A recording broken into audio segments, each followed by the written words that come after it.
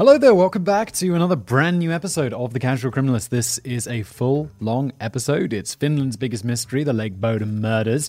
I was actually just reading in the news today, someone hit me up on Twitter, as people often do. I, a while ago, made a video about the Dyatlov Pass incident, which is this, I believe it was in Siberia, in Russia, might have been somewhere else in Russia, where a bunch of hikers went missing and their bodies were found.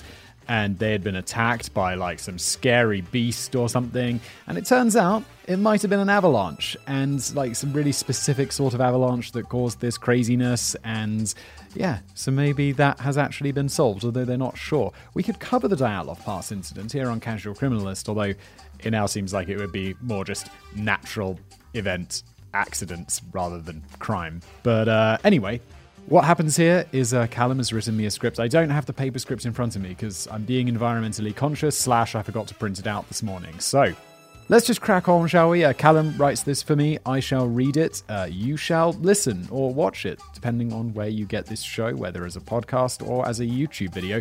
If you are listening as a podcast, please do consider leaving us a review for this show. If you're watching on YouTube, please do smash that like button. And shall we just crack on with it?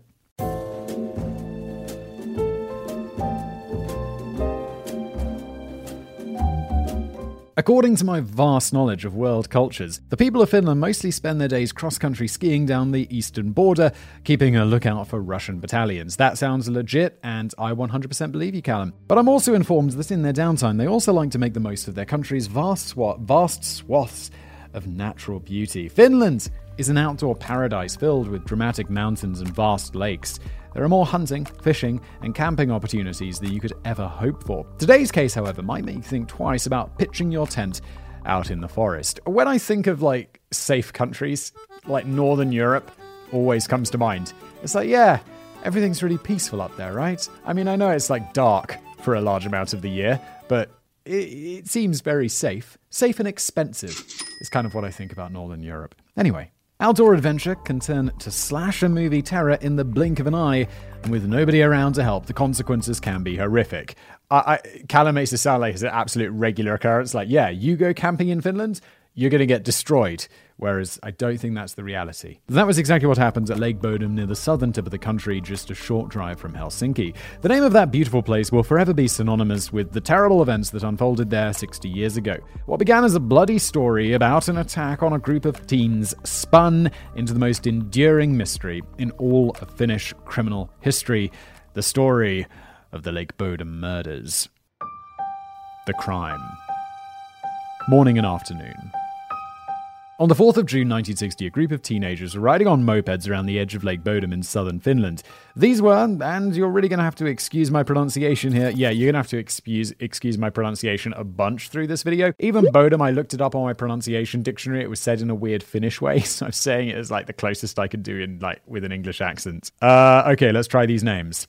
Mela Emenli Bjorkland, her boyfriend Niels Wilhelm Gustafsson, another couple called Anja Talicki Mackie, and Seppo Antero Boisman. Oh man. I hope these guys have nicknames that we can use, Callum. Both of the girls were 15 years old, and the guys were 18. Yes, it was a different time. 1960s. Okay. Regardless, a questionable age gap is the least of our worries today. The two girls knew each other from vocational school, while the boys were both apprentices at a foundry. The campsite they chose for this weekend was at Hogness, a peninsula on the southern edge of the lake. Once they arrived there in the afternoon, they pitched their tent and settled in for a nice, relaxing day in nature, going swimming and fishing before the short Nordic nighttime set in. Oh, and the boys did a bit of drinking. It is Finland after all. I didn't know that the Finns were particularly big drinkers, but there we go. Evening. It was around midnight by the time the group settled down to bed in their single tent. But we know from Mela's journal that they weren't down for long. She wrote, 5th day camping at Lake Bodom. Seppi and Nisse were drunk, up at 2 a.m. Seppi was fishing. It's thought that both of the boys were struggling to sleep, so decided to do a bit of late-night angling to pass the time. Now, I don't actually remember what it's like to go outside, but I'm told it's beautiful. Yeah, if, depending on when you're listening to this, we're recording this on the 28th of January 2020 and 2021. I keep writing 2020 and whenever I fill out a date form, but it is 2021 and COVID is still everywhere. I really look forward to going back outside and resuming my normal life. Not that I spend a lot of time outside anyway because I just live in my studio or at home, but, I like to have the option. In such a lovely place surrounded by gorgeous scenery, all illuminated in the moonlight, the two boys must have been feeling pretty damn carefree. The vodka buzz probably helped, but mostly it was the scenery. When they were done, they returned to the campsite and crawled into bed to settle down for the night. Morning scene. It's now morning, and the peaceful scene of the evening prior has been replaced with one of pure horror. The tent has collapsed, its beige canvas soaked red with blood. Under the fabric, we can make out the form of two bodies. Another lies on top of the tent, Jan Mailer, naked from the waist down and disfigured from countless stab wounds. Of the four campers, only Niels Gustafsson is still alive. He lies unconscious outside the tent, suffering from similar head injuries to those that killed his friends and partner. Their skulls had been fractured from blunt force trauma, and knife wounds crisscrossed their arms. Gustafsson had survived the hits to the back of the head and jaw, but only just. Cerebral fluid was leaking from his nose. On top of that, there was a gash on his cheek so wide and deep that his teeth showed through it. Found. The scene I've just described is gruesome enough from a distance, but imagine actually coming across it in person. That's exactly what happened to Esko Johansson and his son, who had gone down to the lake to swim at around 11 a.m. Before diving in for a dip, they spotted the collapsed canvas in a clearing and went over to investigate, hopefully without his kid by his side. By 11:15, both of them were running back down to town as quickly as possible to call the police. While they were away, another man named Sigmund Volasma stumbled across the same grisly sight and went off to make the same phone call. When the authorities arrived, they were able to cart off Gustafsson to the hospital where he spent a few weeks recovering. The attack had left him with a potential brain injury and therefore some pretty foggy memories about what exactly had gone down. Still, the police were able to get some key details from him with the help of hypnosis, a common police method at the time. His account of what happens would give rise to one of the most mystifying and infamous cases in Finnish history. Do they still use hypnosis? Is that actually a thing? Or was that, discredited? I feel like I've seen it in CSI or, in movies and stuff, but I can't imagine we're still actually hypnotizing people and expecting it to be real, right? Or is it? I don't know. I don't know. What happened? So what exactly do we know about what happened that night? How did a simple camping trip go so horribly wrong? Well, we can narrow down the time of the murders to sometime between 4 and 6 a.m. The short nights up this far north meant that an attacker would only have a limited window of opportunity if they wanted to work in secret before any early birds were out wandering the forest. That's exactly what happened at 6 a.m. It was about 6 decades before Fortnite, so young boys were still doing strange things like hiking and birdwatching. The past was the worst. At least now we have video games to entertain us. They'd be like, oh, look, the spotted crescent. Two such young lads spotted the collapsed canvas tent from a distance on their morning stroll, but didn't really think anything of it. They reported seeing a blonde man walk away from the site at the time, but didn't think to call the police. As far as they knew, all they were seeing was the morning after a wild woodland vodka party, probably not a rare sight out there on the weekends. If I saw a collapsed tent, though, I'd probably go over and investigate, I think. Although maybe I'd have got murdered because the murderer, if it's the blonde dude, definitely still seemed to be there. So maybe I'd be dead if I was this kid. Well, okay, let's move on. The blonde-haired individual would be painted in greater detail by Gustafsson, who had the somewhat vague recollection of a man dressed in black staring down at him through a hole in the tent. Rather than coming through the entrance of the tent, this man had cut the guy ropes to ensnare the teens inside before stabbing and beating them through the fabric. A fisherman's son who had been angling relatively near to the campsite hadn't heard any commotion, but he did report seeing this mysterious blonde individual walking down a path that morning. Now, I know what you're thinking, isn't everyone blonde in the Nordic countries? Well, sort of. We'll have to admit that it doesn't narrow things down that much. The only other details we have are that he was around 5'8" and likely in his 20s. An observant onlooker at the crime scene might have also noticed that this assailant had taken the wallets and the bike keys of the teens. I feel like any basic detective would have noticed, oh, their wallets are missing. Isn't that the number one thing? That, it's like, oh, let's look for some ID. Oh, they haven't had their wallets. Okay, the wallets were stolen. Some of their clothes were also missing. Were he to be caught with them in his possession, it would undoubtedly serve as conclusive proof. The investigation. But if it's conclusive proof you are looking for, then don't go calling the Finnish police circa 1960. As soon as they arrived at the scene, the chances of solving the crime actually plummeted rapidly, which is exactly the opposite of what I look for in a police force. It's what everyone, what do we like the police to do? Solve crimes. What do we not like them to do? Not solve crimes. Easy. A host of officers, search dogs, soldiers and onlookers descended upon the area to contaminate the crime scene with all of their wayward trampling. Authorities never even bothered to set up any police tape to cordon off the area. What, did they just not think this was important? Oh yeah, like 4 teenagers were murdered. It's low list of priorities. This meant that in the days which followed, any campus who hadn't heard the news could easily have come and set up on the very same spot. Even all you hardened outdoors folks out there would probably think twice about that. Despite the immediate parade of blunders, they were able to extract some interesting clues from the campsite. For one, Gustafsson's shoes had been recovered around half a kilometre from where the tent was pitched. As for the rest of the missing belongings, they were never recovered. The same was true of the murder weapons, thought to be a knife and a rock. The Finnish army conducted a thorough search of both the lake and the surrounding forest, but it seemed like the killer had taken both with him. However, he might have left one key clue behind, which turned up during the army's search: an empty drink bottle floating in the water near the campsite. 2 fingerprints were lifted from it, and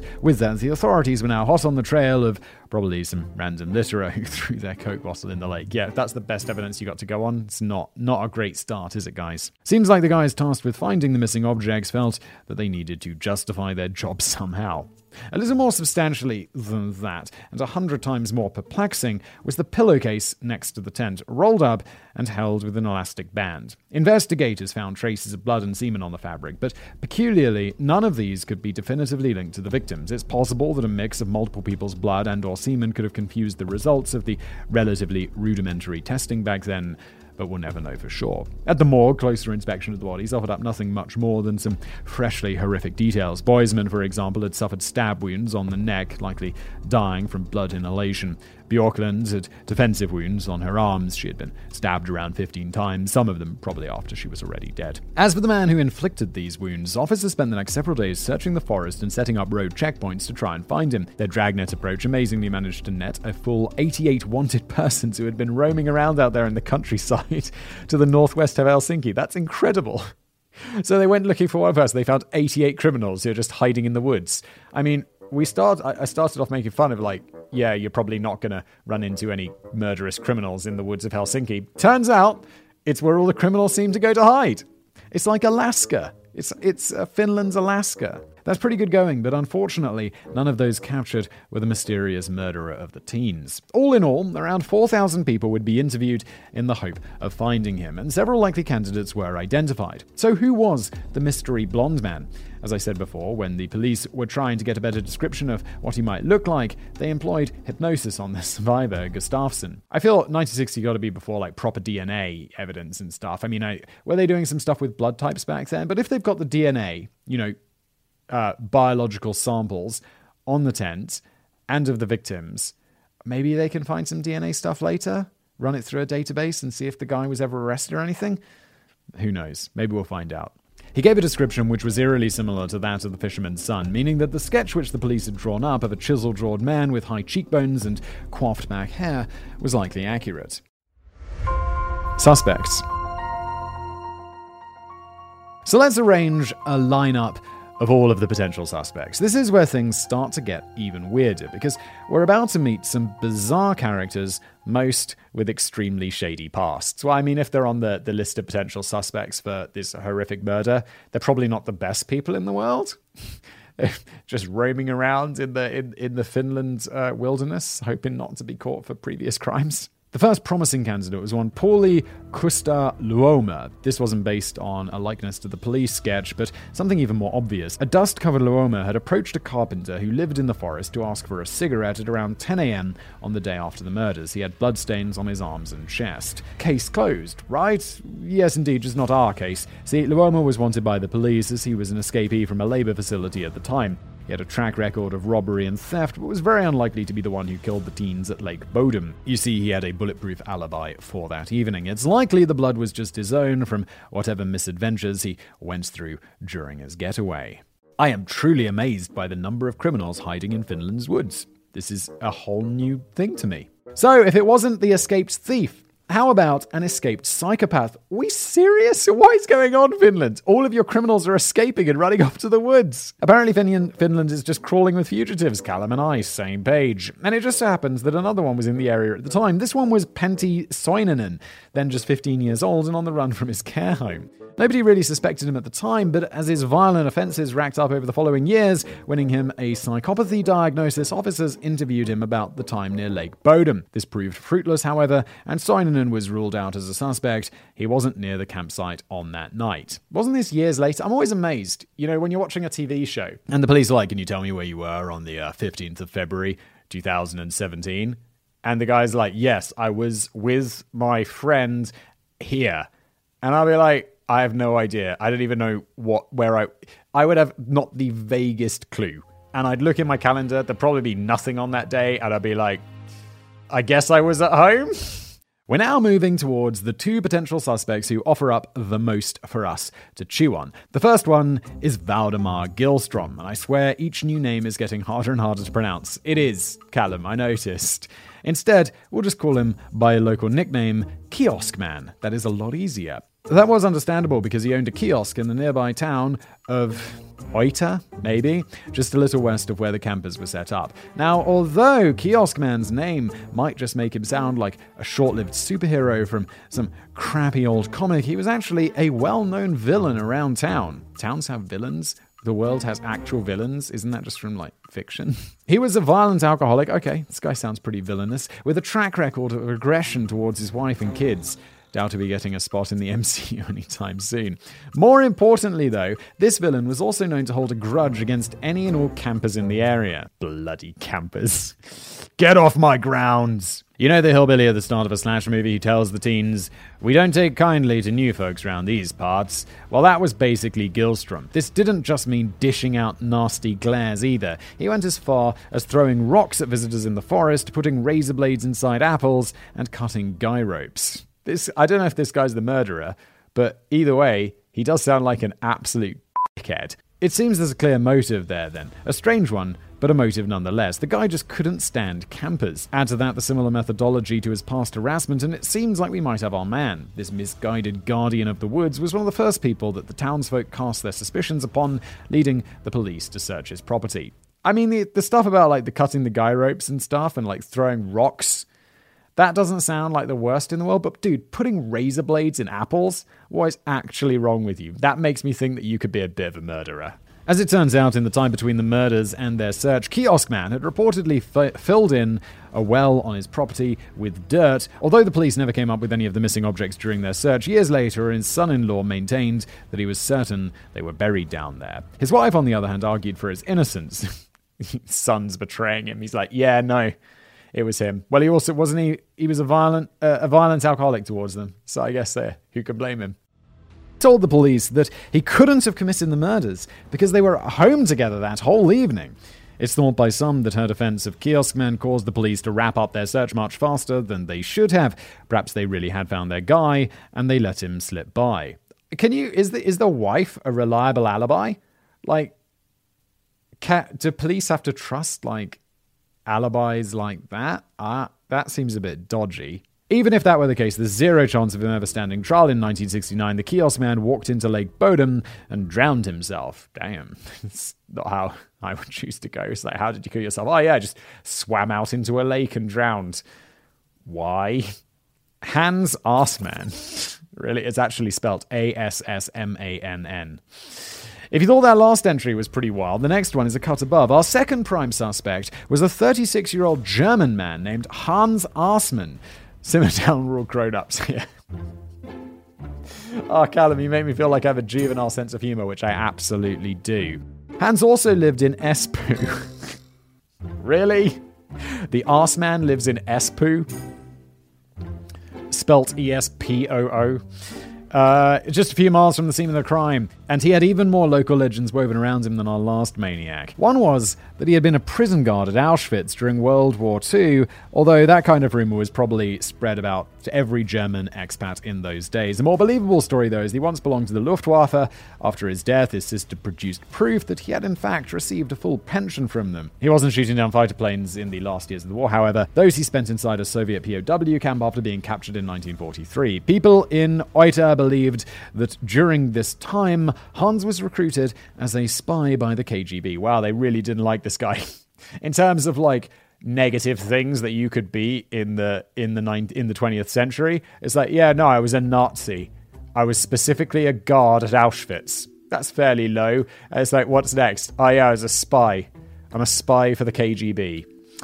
Brilliant. Again, I should probably state that this kind of rumor was likely not exactly novel in a country which was always on high alert against Russia, especially at the height of the Cold War. Yeah, this does kind of sound embellished a bit, doesn't it? At the same time in the West, the FBI were keeping tabs on anyone they even suspected of having communist sympathies, ready to give them a kick with the steel-toed jackboot of freedom. Finns and Americans alike were being extra paranoid about the Red Terror to the east, so it's very possible that Hans was actually just your everyday average Joe ex-Nazi.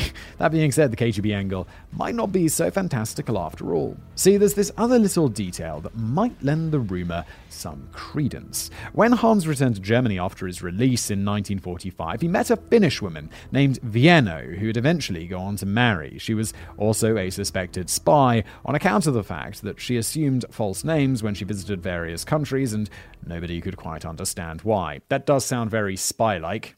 And moving around hotels was another one. What was the Casual Criminalist episode where there was the guy who they thought was, or the girl who they thought was a spy and kept changing names and moving around? It's spy behavior. It is definitely spy behavior, or maybe just someone who likes anonymity. But never mind that. We're looking for a murderer. We're not hunting down KGB spies. That's my day job, and I don't really like talking shop after I clock off. As it turns out, we also have plenty of reasons to suspect that Hans was responsible for the Lake Bodom killings. He turned up to the Helsinki General Hospital on the 6th of June acting strangely. His clothes were stained red, and it appeared that there was dirt under his fingernails. While doctors were preparing to treat him for an unknown ailment, he pulled some weird stuff like pretending to fall unconscious and throwing abuse at the staff. More importantly, though, he fit the description of the mystery blonde man to a T. A future university professor, Jorma Padla, was the doctor assigned to see him, and he was convinced that he had found the guy from the radio reports. He called the police, who came in to interrogate Hans. Amazingly, though, they never thought to take away his blood-stained clothes for analysis. They just reported that Arsman had a strong alibi which exempted him from suspicion. What was that alibi? Well, at first, it was deemed of such a sensitive nature that it couldn't be made public. Is he a spy? But court documents later revealed that the situation was that he was getting some, as the kids say. So why didn't the police this doesn't seem like, in the grand scheme of things, very sensitive. The married Assman was off in Helsinki staying at an apartment with his side chick. Her landlord backed this story up by saying that he saw the two of them at breakfast time. Apparently, the hostess had woken up at 6 a.m. to prepare the morning meal and aroused the lovebirds at 9 a.m. to come down for coffee. If Hans were to have snuck out to commit a murder, he'd have to have had the stealth skills of, a KGB spy. Oh my. Yeah, again, not rock solid, is it? But I mean, interesting suspect. And I get the feeling, because this piece is titled Finland's Biggest Mystery, rather than Finland's Biggest Mystery was solved when the case was concluded, that we're not going to find out what happens here, so we're just left with speculation. Anyway, as for the red stains on his clothing, he explained that to the police, saying it was the result of some drunken home decorating at a job site. Dr. Palla wasn't convinced, though. Even decades later, when writing books on the case, he maintained that Assman really was covered in blood, and the police made a fatal misstep, taking him at his word. Why would you take him at his word, police? Come on, do your job. It's like, no, I definitely didn't kill those kids, and all of this red stuff on my clothes is paint. I don't know. I've had blood on clothes, and I've had paint on clothes. It's really different. It's really very different. Even if you don't have this magical, future technology to test it on, I feel like you'd be like, smells painty, smells bloody. And most importantly of all, he looked so unbelievably like the police photo fit, you'd have thought he would have posed for the sketch. Surely nobody is that unlucky, right? This must have been the man the witnesses saw. He coincidentally changed his hairstyle not long after the description went public, but the rest was a strong match. Guilty, seems mega guilty. For all you Assman apologists out there, however, there remains some reasons to doubt that it really was him who was seen there. See, Alavi Kivlati, the fisherman's son, didn't have the best eyesight. He was nearsighted and estimated that the mystery man passed at a distance of about 50 meters. It's possible that at least some of the details he gave were him just filling in the blurry blanks. Is it possible that he already had the image of the local legend Hans Arsman in his mind when doing so? It is a stretch, but stranger things have happened. But how then would the victim Gustafsson have been able to give a matching description with his recollections? Well, maybe they weren't really his recollections after all. Neuroscientists have gone on the record to state that this kind of amnesia he was suffering from could not have been bypassed using hypnosis, as was carried out by the police. I think the only response there is shocking. Had he somehow found out about the description of the blonde man given by the fisherman's son? It's unlikely and would have required some major slip of the tongue on the police's side. Still, it's not entirely outside the realms of possibility. Even if that were the case, though, what would Gustafsson's incentive be to lie about the whole thing? Well, we're actually not at the end of our lineup of suspects just yet. There's one final unlikely addition that we need to consider. The surprise arrest. It's now 44 years after the murder, March 2004. Most have given up hopes of finding any conclusive resolution to the story, and its one survivor is now in his 60s. The Finnish public was shocked when, with little warning, Gustafsson himself was brought in by the police and charged with a horrible crime committed against his friends all those years ago. It's 44 years later. I mean, maybe there's not a statute of limitations for murder, but it seems like a really long time ago. Although, I'm feeling a bit sorry for this old man, but then again, no, he committed a horrible murder. He should definitely go to prison if he's guilty. It doesn't matter if it's been 44 years. It was a multiple murder. This new development was based on modern forensic analysis of a key piece of evidence, the shoes found stashed 500 meters away from the campsite. Remember I told you that old-timey blood analysis would struggle to extract anything useful from a cocktail of different samples mixed together? Well, modern analysis has no such drawbacks. 44 years of technological improvement really going to make a big difference. It found that Gustafsson's footwear had on it the blood of the 3 other victims, but none from the man himself, suggesting whoever had committed the crime would have likely been wearing them at the time. This and some undisclosed new DNA evidence led to the spinning of a new narrative in which Gustafsson had come into conflict with his friends, enacted a horribly bloody and disproportionate, yeah, no kidding, revenge, and finally went to extreme lengths to cover up his crime. After spending 59 days in jail waiting to discover what would happen to him, Gustafsson was released when the judge deemed him not to be a flight risk. He would have to wait another 14 months, however, before getting to properly defend himself against the accusations in court. The trial commenced on August the 4th, 2005. The trial. As I said, the prosecution's case rested on the shoes. Not only was there no blood from Gustafsson on them, but there were some striking blood patterns which seemed to prove beyond a doubt that the killer was wearing them during the murder, a fact long assumed by investigators. This meant that either a raging town drunk or KGB hatchet man decided to swap shoes with the 18-year-old before killing him and his friends, or that the killer was actually the rightful owner of said shoes. It was also suggested that it was Gustafsson who the 2 young birdwatchers spotted leaving the camp early that morning. He was the tall blonde figure heading off to hide the evidence of his crime in the woods. Without an obvious motive to go on, the prosecution essentially whipped one up out of a few limited ingredients. Regardless, it's certainly worth hearing them out. See, a new witness had just come forward to tell of how, when they went off walking alone, Gustafsson and Boisman had stumbled across another campsite a mile or so round the lake. The witness was a woman who was staying there, and she said she spoke to the young men that night. Apparently, Gustafsson had overindulged on the alcohol and was trying to fight his mate. Still, how many of you have gotten into a shouting match with a friend over a few vodkas? That's standard UK pub behaviour, and not necessarily proof of murderous intentions. Yeah, every time I had a go at a friend after a few beers and then didn't murder them, that's fairly normal. How about proof of a guilty conscience, though? It was alleged that 2 different individuals had actually heard the accused admit his guilt in the years which followed the crime. One was a lead investigator, although the statement Gustafsson made in front of him was so vague that it didn't prove much. Another was a female acquaintance who said she'd overheard him bragging about escaping justice around a decade later. That about accounts for all of the major pieces of evidence. So let's take a look at the narrative which was pieced together from them. Sometime in the evening, Gustafsson made sexual advances on Bjorklund, who rejected them. He wasn't happy, and his resulting outburst caused the others to kick him out of the tent. Rather than settling down for a drunken sleep on the ground, Gustafsson returned shortly after and was confronted by Boisman. The two got into a fight, and the suspected murderer ended up getting a good smacking, potentially causing his broken jaw and other facial fractures. Wow. Isn't this the guy who had cerebral fluid leaking through his brain? He got an absolute beatdown. Still, shouldn't be laughing about that. Still not content to just chalk up the night as a loss, Gustafsson returned a second time. Now he was armed with a knife in one hand and a rock in the other. It was he who cut the ropes, then fell upon the trio in a frenzy of striking and stabbing. It's possible that one of them managed to kick out through the canvas, scoring another hit to his face, which would have been the cause of his injuries. Okay, I mean, even so, this guy was out for 40-something years, free in the world afterwards.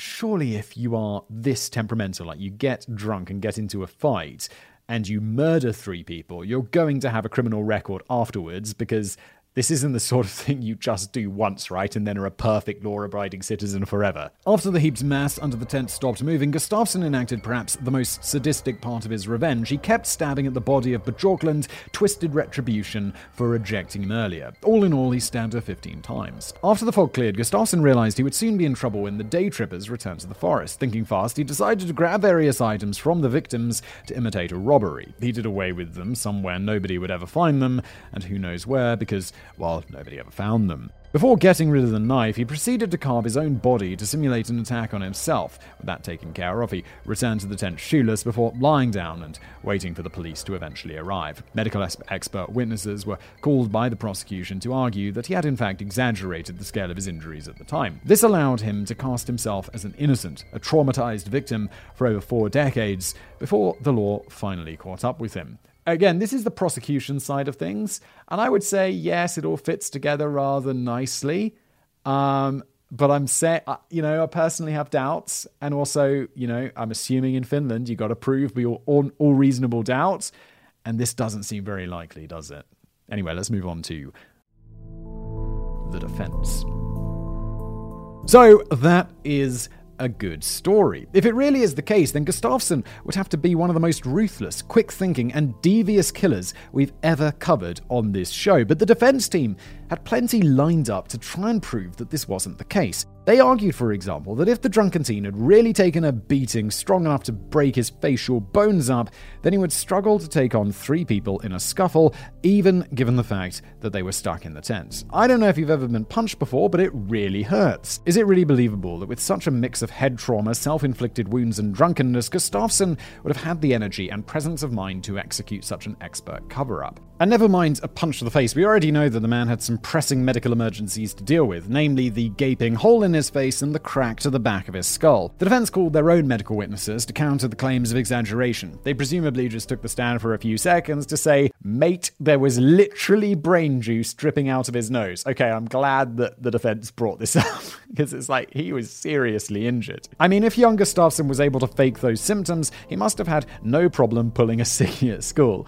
And on top of that, his broken jaw and facial bones matched those of the other victims, meaning they were all likely done with the same technique and weapon, and most importantly, from the same angle. This is a bloody good defense. The blood evidence offered up some similar support. The accused's blood was inside the tent too, meaning he was either attacked while sleeping next to his friends, or the prosecution's alleged scuffle happened inside. Also, the rest of his clothing was curiously absent of any blood splatters like those which peppered his shoes. And remember the new DNA evidence teased by the police in the lead up to the trial? Well, it never really materialized in any significant way. The mystery pillowcase with traces of blood and semen wasn't even included, as it continued to stump pretty much everyone involved. So much so that it seemed they were all content just to pretend it didn't exist for the sake of convenience. Then there's the logical issues with the narrative itself. If Gustafsson really wanted to hide the shoes, why not dispose of them in the same way as the still missing objects? How did he walk all the way back to the camp without leaving dirt all over his relatively clean socks, or at least on his feet? And if he really was acting out of frustrated rage,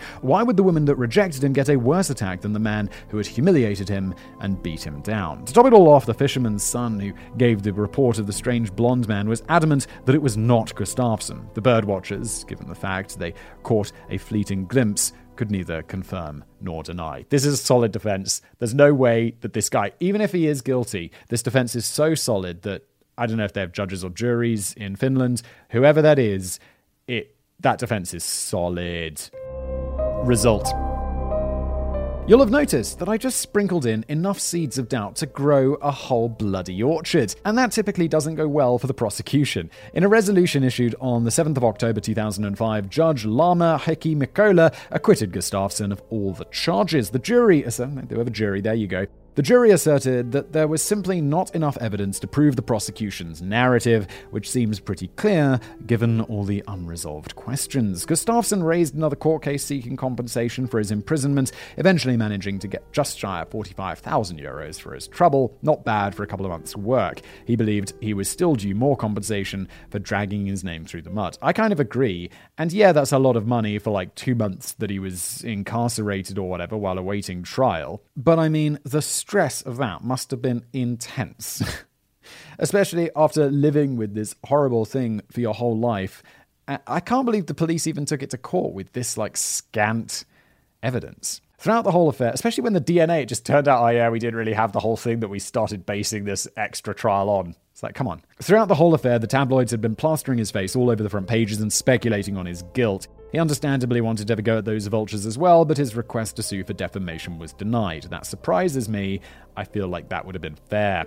Consider for a second what we've just seen unfold. It's very likely that based on some paper-thin evidence and investigative hunches, the sole survivor of a brutal knife attack was hauled off to court to be accused of the crime. Over the course of the affair, he even had to look at the same tent in which the bodies of his friends and girlfriend once lay, pitched once again inside the courtroom. Assuming he really is innocent, 45,000 euros seems like a majorly cheap payout for all of that stress. Again, Callum and I are on the same page about that one.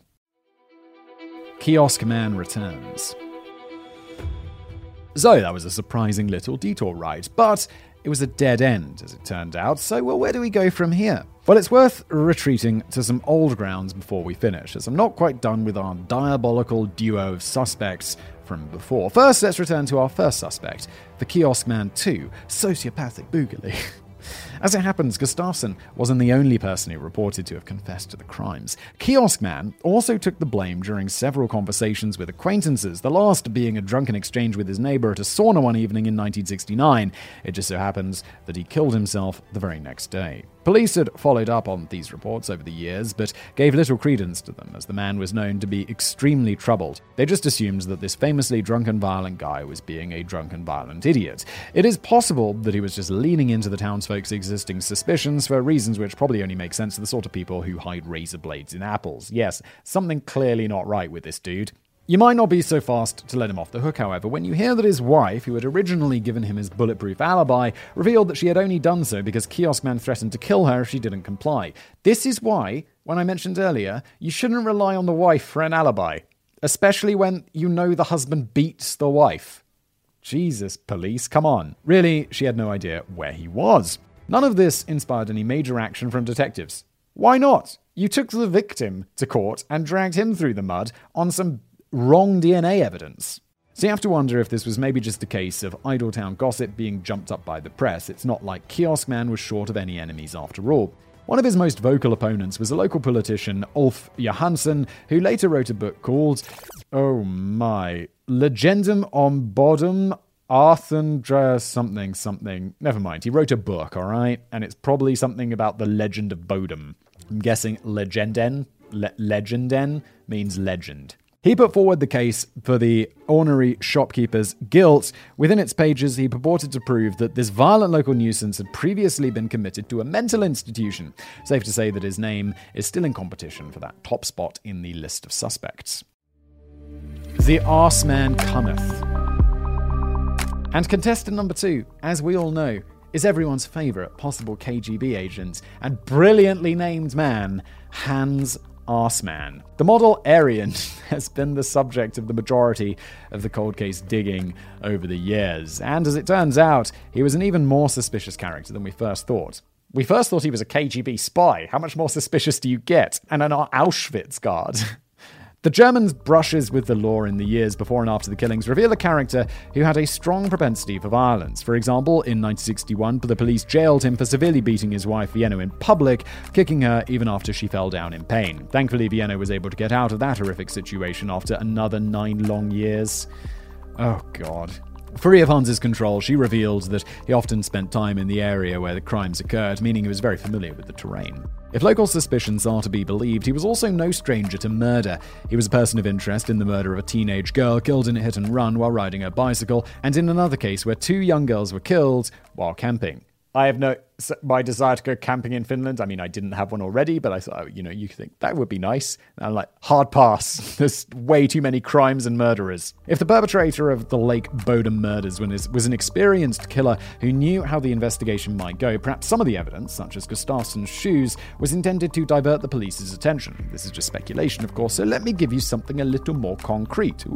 Hans Arsman passed away in 1997, but before he did, he called a journalist to his sickbed to record his memoirs. The result was a book which detailed the often cryptic conversations which transpired between the two. When asked about the Lake Bodom murders, Hans replied, "I suppose you expect me to talk about those tent and knife things. I have to disappoint you. I will not speak about the details. I will not admit nor deny things." Not a solid no by any means there, even on his deathbed with nothing to lose but perhaps his reputation. He wouldn't confirm either way. This intentional ambiguity drew the renewed ire of the public, who laid into the police for not pursuing the angle properly. Then, when unsealed court documents revealed that his supposedly rock-solid alibi turned out to be a pinky promise from the landlord and hostess, distant relatives of Hans, don't trust people's relatives for alibis. Come on. The authorities were slaughtered in the papers. Another book was released a few years later, which added fresh fuel to the fire and crystallized a bizarre theory which had slowly been gaining credence as the years went on. It was written by Professor Jorma Parlow. He never quite forgot his encounter with the man on that strange evening at the hospital in 1960. A full 43 years later, he ended up publishing a book giving a rundown of all the evidence to suggest Arsman's guilt. The doctor revealed that he kept the clothing left behind by the German and was astounded that the police never came back to retrieve it. His most shocking assertion of all, though, was that the KGB rumors surrounding Arsman were all true. This meant he secretly enjoyed immunity for the crimes for the sake of diplomacy with the USSR. That sounds pretty outlandish, and it was condemned as such by the Finnish authorities. However, given the climate of the 1960s and Finland in general, having just settled into their own conflict with the Ruskies a couple of decades prior, it's pretty obvious that there would at least be some KGB spies dotted around the country. By 1980, it's thought that the Soviets had over 200 operatives in the country. The only question is, was this particular guy one of them? And if so, was he able to leverage his position to avoid prison? We'll never know for sure, but I'd like to leave you with one last image to ponder. In the early 2000s, a picture from the joint funeral of the Lake Bodom victims surfaced.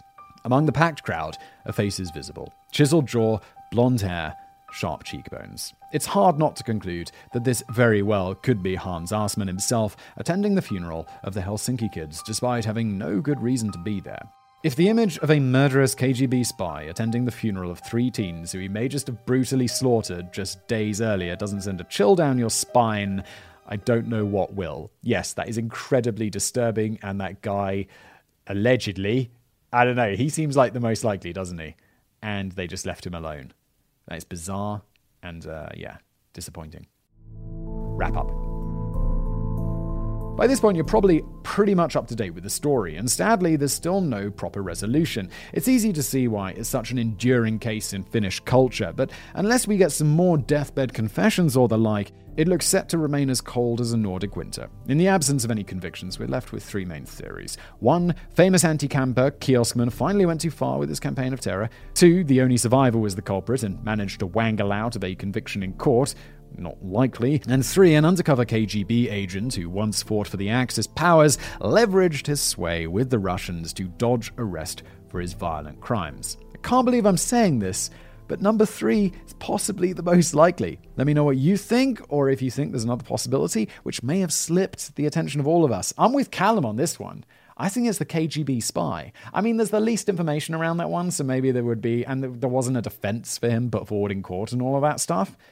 But number 3, right? Who knows, maybe the Finns will give you a nice shiny medal for breaking the case. One last thought. For any of you out there with a bit of an outdoors phobia, I apologise for sending that into overdrive today. Just remember, the vast majority of camping trips are nothing but roasted marshmallows and good times. Still, there's no way in hell you'll catch me out there anytime soon.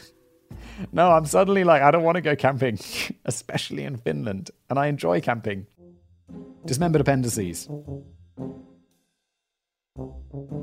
If the name of the lake has been ringing bells for you throughout, a Finnish band from the Espoo area named Inearthed was looking for a new moniker after signing with a record label. They turned to a local phone book for inspiration and chose a certain location with strong macabre credentials. The headbangers out there will better know them as Children of Bodom. Number 2. If you have time for a deep dive into an absolutely bizarre biography, consider looking even further into the life and times of Hans Arsman. In the aforementioned book, he apparently verified that he had in fact been an Auschwitz guard and an SS trooper, but grew disillusioned with Nazism when he fell in love with a Jewish woman. This led to his exile to the Eastern Front and subsequent capture. Unless the journalist was taking some major artistic license, the KGB angle isn't so wild after all. So, that's where we leave things today. I think number 3 is so much more likely. It's definitely not. I don't think it's number 1. I don't think it's number 2. I think maybe it's number 3, or maybe it's just completely unsolved and it was something else entirely. As always, this has been an episode of The Casual Criminalist. I hope you enjoyed it. If you're a listener of this show, please do consider leaving us a review wherever you get your podcasts. If you're a viewer of this show on YouTube, smash that like button, subscribe to this channel, tell a friend. Or you can tell a friend if you're listening as well. Why not tell a friend? I see people sharing this on social media and I like it. I'm at Simon Whistler. If you want to tag me when you share it, that would be welcome. And thank you for watching or listening.